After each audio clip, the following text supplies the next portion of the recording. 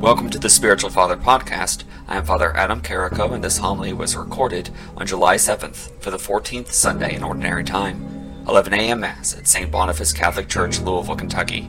The readings can be found at usccb.org/Bible/readings. There you will also find links to listen to the readings and watch video reflections on the readings. I encourage you to check those out. Thank you for listening. Enjoy. There are quite a few strange ideas that came out in the 1970s. Do you agree? Maybe a few. Don't get me wrong, the 1980s aren't without their own faults. There's some strange things that came out of the 80s. Not the least of them, but there is an idea. I've heard it. I have no idea what the 70s were like, but I've heard of it since, so it's kind of repeated itself since then. It probably had a lot to do with the growth in population. There indeed was a large growth.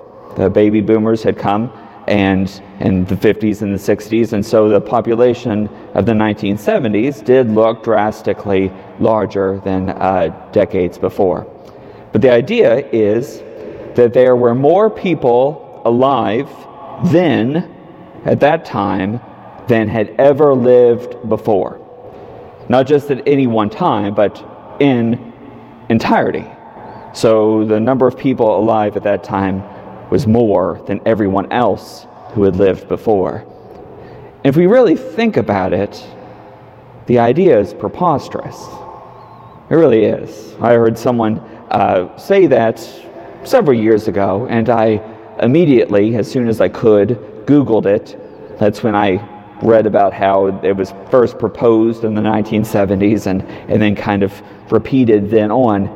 And from there, I found an estimate of the world's population in its entirety. So currently, there's about 7-8 billion people alive in the world. How many people do you think have ever lived? How many people of our species, how many individuals have lived on this earth? Lived, laughed, cried, loved, and died.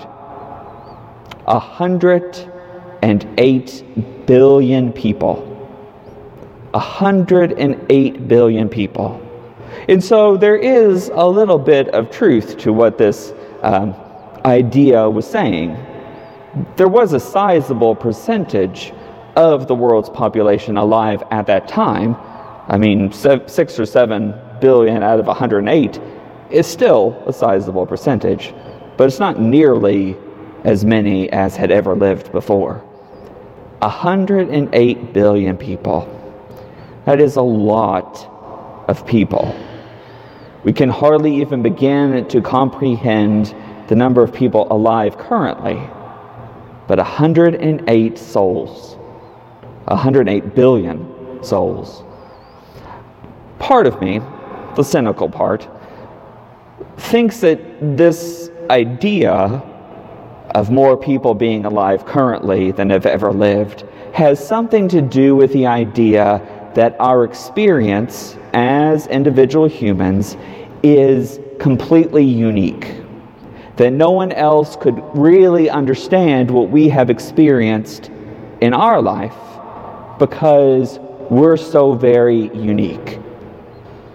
But if we begin to imagine 108 billion people, don't get me wrong, your experience of your life, my experience of my life, it is unique, but it's hardly unobtainable if we put it into the perspective of 108 billion lives. Your experience is not unimaginable when we recognize that so many others have had similar experiences, surely, throughout their lives. And each one of those 108 billion individuals have, at their very core, while they were alive, a singular desire.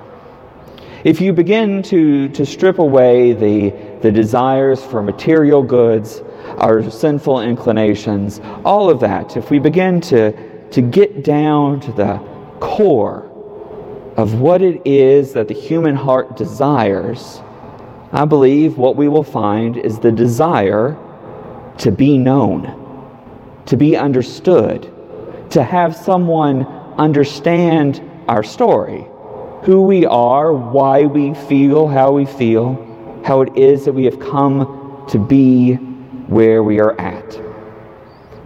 And we can fall into the trap of thinking our story is so unique that no one could understand it. Or we can see it in the vast multitude of other lives that have also lived and recognize that our story is unique, but is also attainable by another human person. Attainable, understandable to a degree by someone else. That desire to be known, that desire to be understood is ultimately only capable of being fulfilled by one person, God made man, Jesus Christ himself. Infinite knowledge, infinite understanding, infinite love, all packed into one individual person. Perfectly God and perfectly human, all together, right there. The ability to understand everything about us. The ability to penetrate the innermost places of our hearts, to understand us for our glory, our achievements, but also for those dark places that we'd rather not recognize. One person, God made man, able to fulfill that desire in each one of our hearts. And we see in our gospel today those who grew up with him, those who laughed, who cried, who played in the streets of Nazareth with him. They knew him as any of us know those who we grow up with. They walked with him. They went to synagogue with him. They learned with him.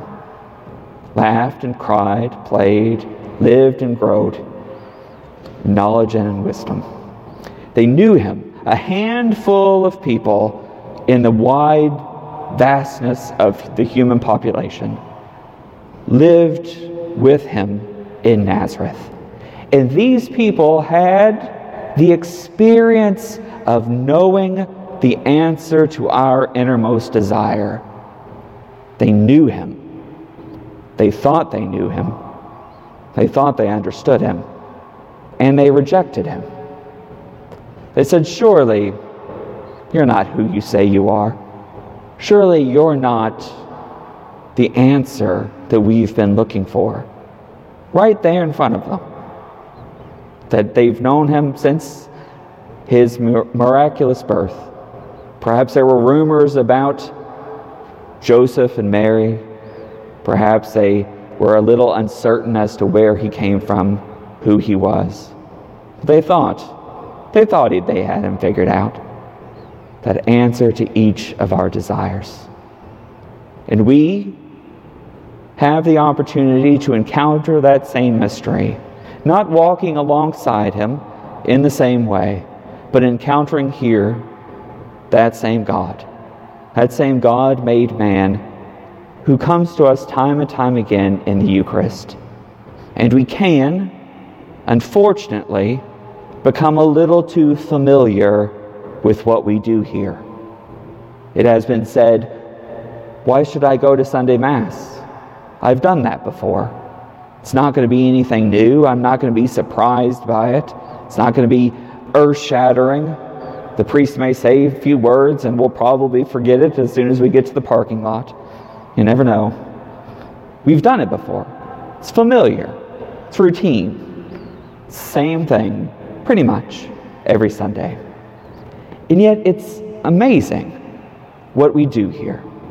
We have an encounter with Jesus Christ, the answer to that desire. Let us not become too familiar with that. It's the irony of the desire of being known that the one who can know us perfectly, we become so familiar with that it doesn't really matter, or it doesn't seem to matter. There's a danger there. The danger of our hearts being made vulnerable, our hearts being opened to that presence. You may say,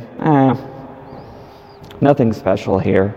No reason for me to allow that presence into those areas of my heart, to open myself up to that reality. Don't let that familiarity have the same effect on you as it did on those handful of people back in Nazareth, the turn of the century, the turn of the millennia, that became too familiar with him. At least they thought they were. Let us encounter that answer to our desire today. God made man, fully human, fully God, fully desiring to fulfill the desire of your heart.